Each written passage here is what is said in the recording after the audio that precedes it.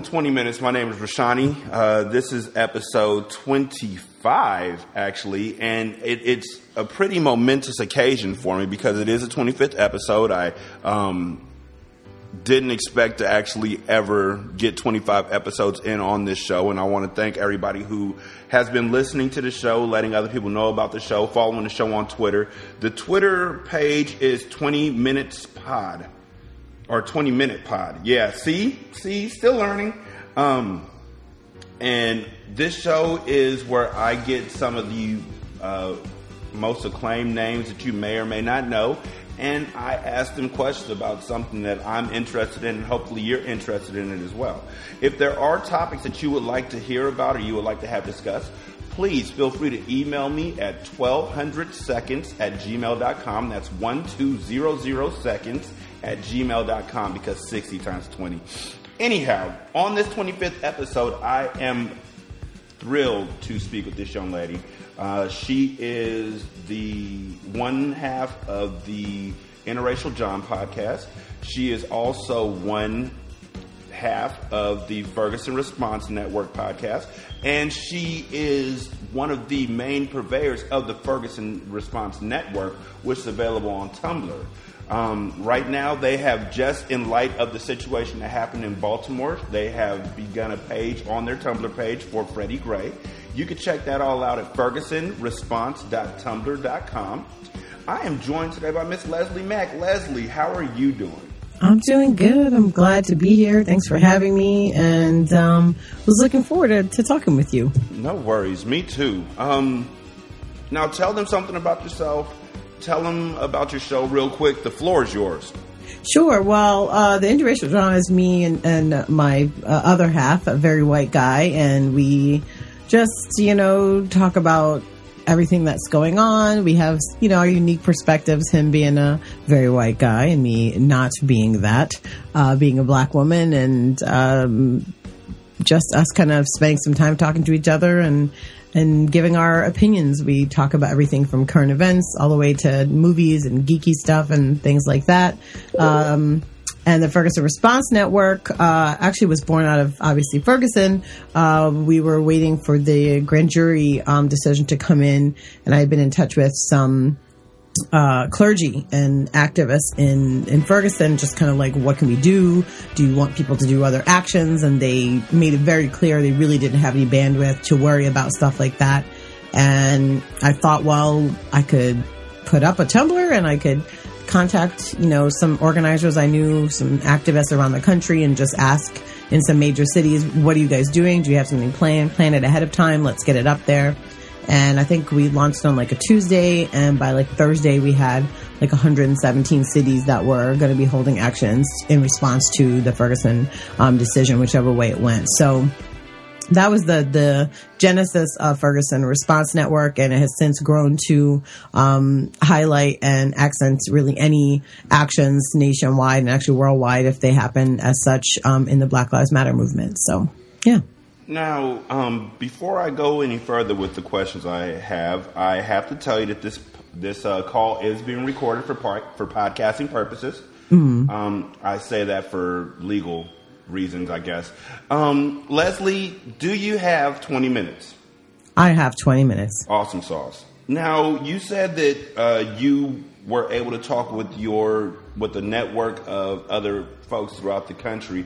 How did you build up that network prior to starting the Ferguson Response Network? Like, have you always been an activist, or how did you get started? Well, I have always sort of been an activist. It's been an important part of my life, just generally speaking, even when I was in high school and stuff. When I moved to New Jersey, I got involved with the legislative ministry part of my local religion. I'm a Unitarian Universalist. And so the legislative ministry works on legislative issues within the state and kind of supports different bills and laws. So we really were attacking, or the group the task force I was on was attacking mass incarceration. So I've been doing that for about 4 years. And that was kind of my first adult real getting my hands into doing stuff like that. And from there, right after Mike Brown happened, I don't know if you remember, there was a national moment of silence that week. And I happened to answer the call when Feminista Jones threw it up on Twitter. Do you want to do one in your city? And I said I could do one in Philly. And ended up, organizing the National Moment of Silence here in Philadelphia. From there, because there were so many of us doing that, we had a couple of conference calls, and I just kind of got in touch with people. And that's just how I am. I like to kind of collect connections. That's my, I guess, skill set if I had one. And that's where I met most of the people that were already, had done the National Moment of Silence. So I kind of just piggybacked on that experience to start building connections for the Ferguson Response Network. And, we've listed almost 2,000 actions since then. And we've had one in every state, and we kind of try and stick with initiatives as they come up, whether it's Blackout Friday or Year of Resistance for New Year's. So it just depends on what's going on, and we kind of try and stay with whatever is happening. So right before Freddie Gray was attacked and killed by 6 police officers, for unknown reasons, I'm still going to put that out there because we don't know what happened.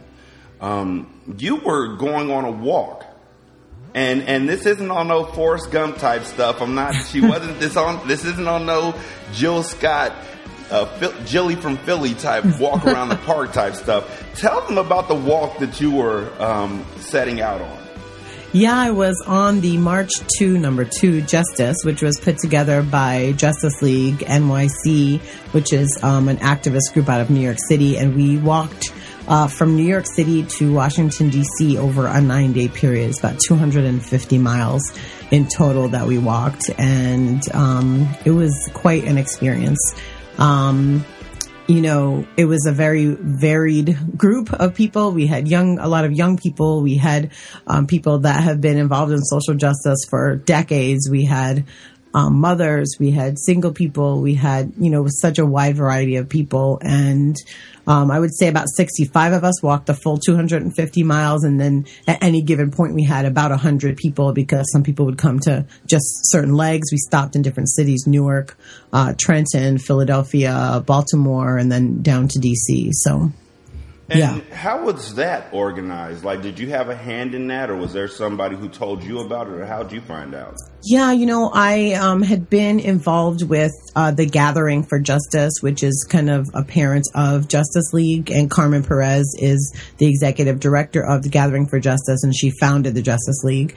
And I had actually been a speaker at a conference they had earlier, actually late last year. I presented a session called Independent Media and the Movement at a conference that they had, and got to just know the organization through that. So when they started promoting this march, I really, to this day, I can't tell you what made me just say, yep, I'm going to do it. It was very spur of the moment. I just saw New York to DC, 3 justice package. The reason why we're marching were for 3 bills that we want introduced and passed through Congress, and 250 miles. And I just signed up, and I just decided to do it. So that was it.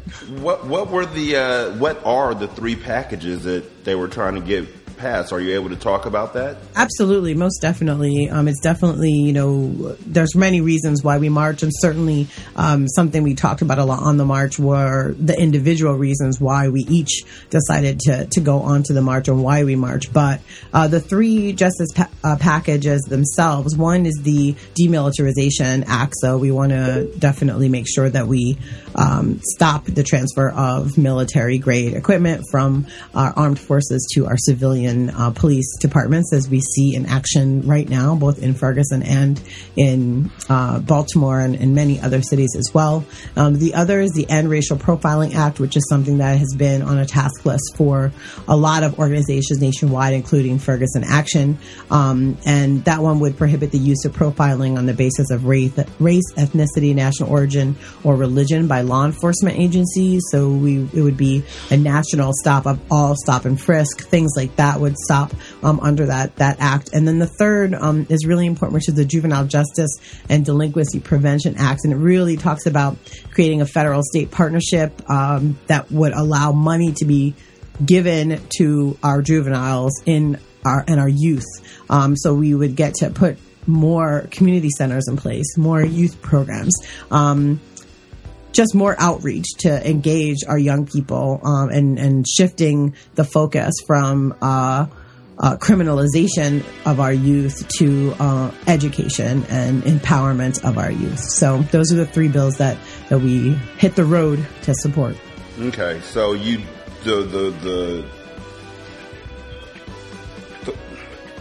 the plan was drawn up, which cities you were going to walk through, like the itinerary was designed and everything, and y'all set out.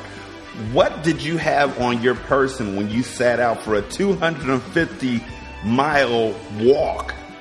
Well, we were lucky, and we had a lot of amazing support. Our biggest supporter and sponsor is actually SEIU 1199, the largest healthcare worker union in the country, and they were able to provide transportation, which for us meant we didn't have to carry our bags, so we could just walk when we're walking during the day with just what we needed on our actual person for the day. And I'll run through what I carried in a second. They also had a mobile nursing unit that followed us everywhere we went, so that if there were injuries or anybody got hurt or needed anything, they were there, which I can tell you was definitely needed every day. And then they had a kind of a mobile office that also followed us. So we had a lot of support with us throughout the entire walk. So, but as far as what I carried personally, I kind of had a pack with a pouch that had like a spout that I could drink from. I had granola bars. I had a windbreaker if it rained that I could wear. I had some words that I wanted to just keep close with me, some kind of mantras for me to keep in mind. Of course, all of my devices, because I was also broadcasting a lot of Periscope live videos for Justice League throughout the march, especially when we were at different stops and rallies. External charger so that I could charge those devices as we were out on the road. Sunglasses, sunscreen, bug spray. I think that's all I had in my pack. That's it. You know, no second pair of shoes or anything like you. A second pair of socks. No second pair of shoes would be with my larger suitcase that had all of my clothes for the 9 days. Okie dokie. And that would be on the buses. Yeah. So. Okay. Now, every night, did you guys stopped in a different city every night, and was somebody there to meet you? Like, how did that work? Did you guys camp outside or? No, we were lucky enough to be welcomed for the most part by religious institutions. We stayed in 2 mosques. We stayed in an Episcopal cathedral. We stayed in 2 churches. One night we stayed at a motel that a church had paid for us. So it was a very varied kind of different things that we got to experience. Most of the religious institutions also fed us in the evenings and in the mornings. So it was really a unique experience we had. Each had our own I might add, very comfortable, high quality air mattresses that we slept on. And so there was kind of an advanced team that would go in, get the bed set up, and then when we arrived, we'd kind of get to our station and get ourselves together.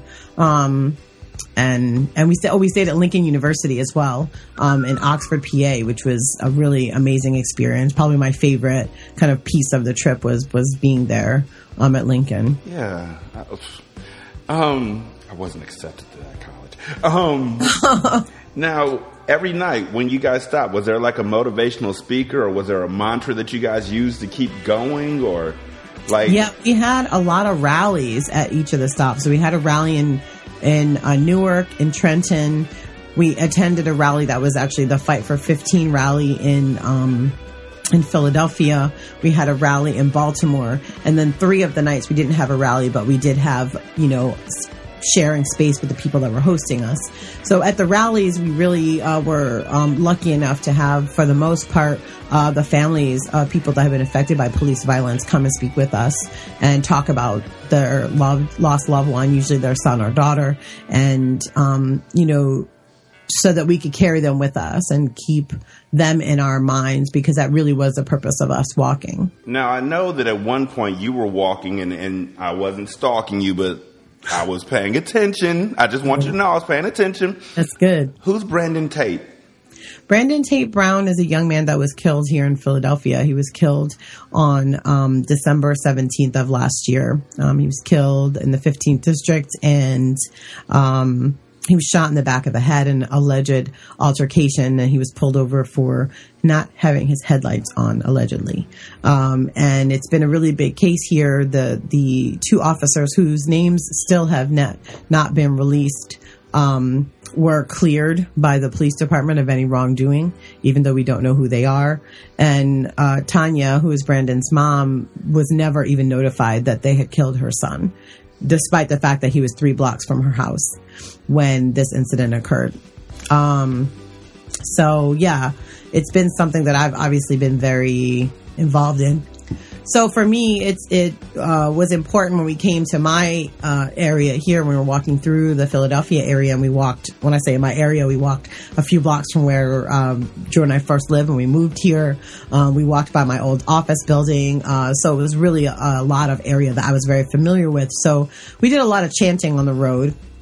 And there's a chant that had been prevalent when Mike Brown, when the Ferguson was just starting, and it was "Turn up, don't turn down. We're doing this for Mike Brown" was a chant. Mm-hmm. So when we got into Philadelphia, I kind of asked everyone if they would mind changing the chant so that we would say, "Turn up, don't turn down. We're doing this for Brandon Brown." So we had started this chant as soon as we crossed the line into Philadelphia proper. And we had we usually have a couple of pit stops that we make in addition to a lunch stop, just to stretch, get water, make sure everybody's okay, get a little bit limber, kind of circle up and get our spirits back up, because it's a lot. We were walking usually in the morning about 12 to 13 miles each morning before lunch, and then another, 8 to 10 after lunch. And we stopped in a strip mall, just in a parking lot, which was usually what we did, where there was space for everybody to pull in, the buses and stuff we would pull in. And a gentleman named Tony Soto, who happens to be Brandon's best friend, said he heard we were walking. He knew the route we were taking. We walked on Route 1 the entire way. It was the only street that we walked on.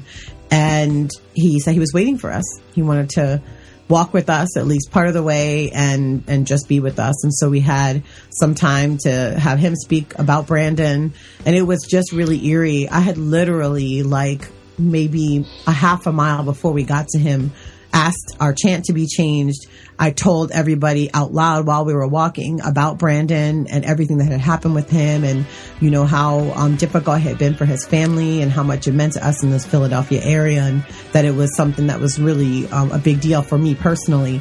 And then here's Tony, like, right there, and he said, "Hold on, Tanya's up the block and she wants to come." And so she came and she spoke with us, and she really got us all just like so pepped up. And she said, "Hold on, I have my sneakers in the car. I'm going to walk with you guys to Philly, to downtown." And she went to her car and she switched her shoes and she just started walking with us. And so it was pretty amazing. And we all were just like staring at each other, like, couldn't even really, it was just this kind of crazy, moment of, I can't believe all of this just happened in this order that had just happened.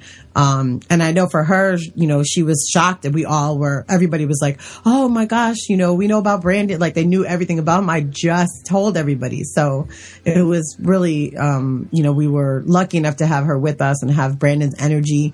And it had been cloudy all morning. And as soon as Tanya got there, the clouds parted and the sunbeam came down on us when we were in a circle, and she was talking to us, and Tony was talking to us about Brandon. And one of our bus drivers, Glenn, happened to be a pastor, and I can't tell you how many times we just would be like, "Get Glenn out here," because we needed, somebody to come and just say some words. And he would come and he would just preach right there just for us for 5 minutes, for 10 minutes, for whatever time we needed him to. And so he came out and he did a prayer with us, and we held hands, and then we got on our way and got back to marching the rest of the way into Philly. So yeah, it was pretty amazing. Are you okay if we do a 2-parter on this? Yeah, we could do a 2-parter. Cool, because you know what? That's 20 minutes. Uh-oh. Tell them again where they can find you at. You can find me on Twitter at Leslie Mac, MAC, and you can find the Interracial John at Interracial John, JAWN. We're on iTunes and Stitcher. You can go to interracialjohn.com and you can find actions in your area or add any actions you're planning for the Black Lives Matter movement to fergusonresponse.tumblr.com. Thank you so much, Leslie. I appreciate it. No problem. This is Single Simulcast.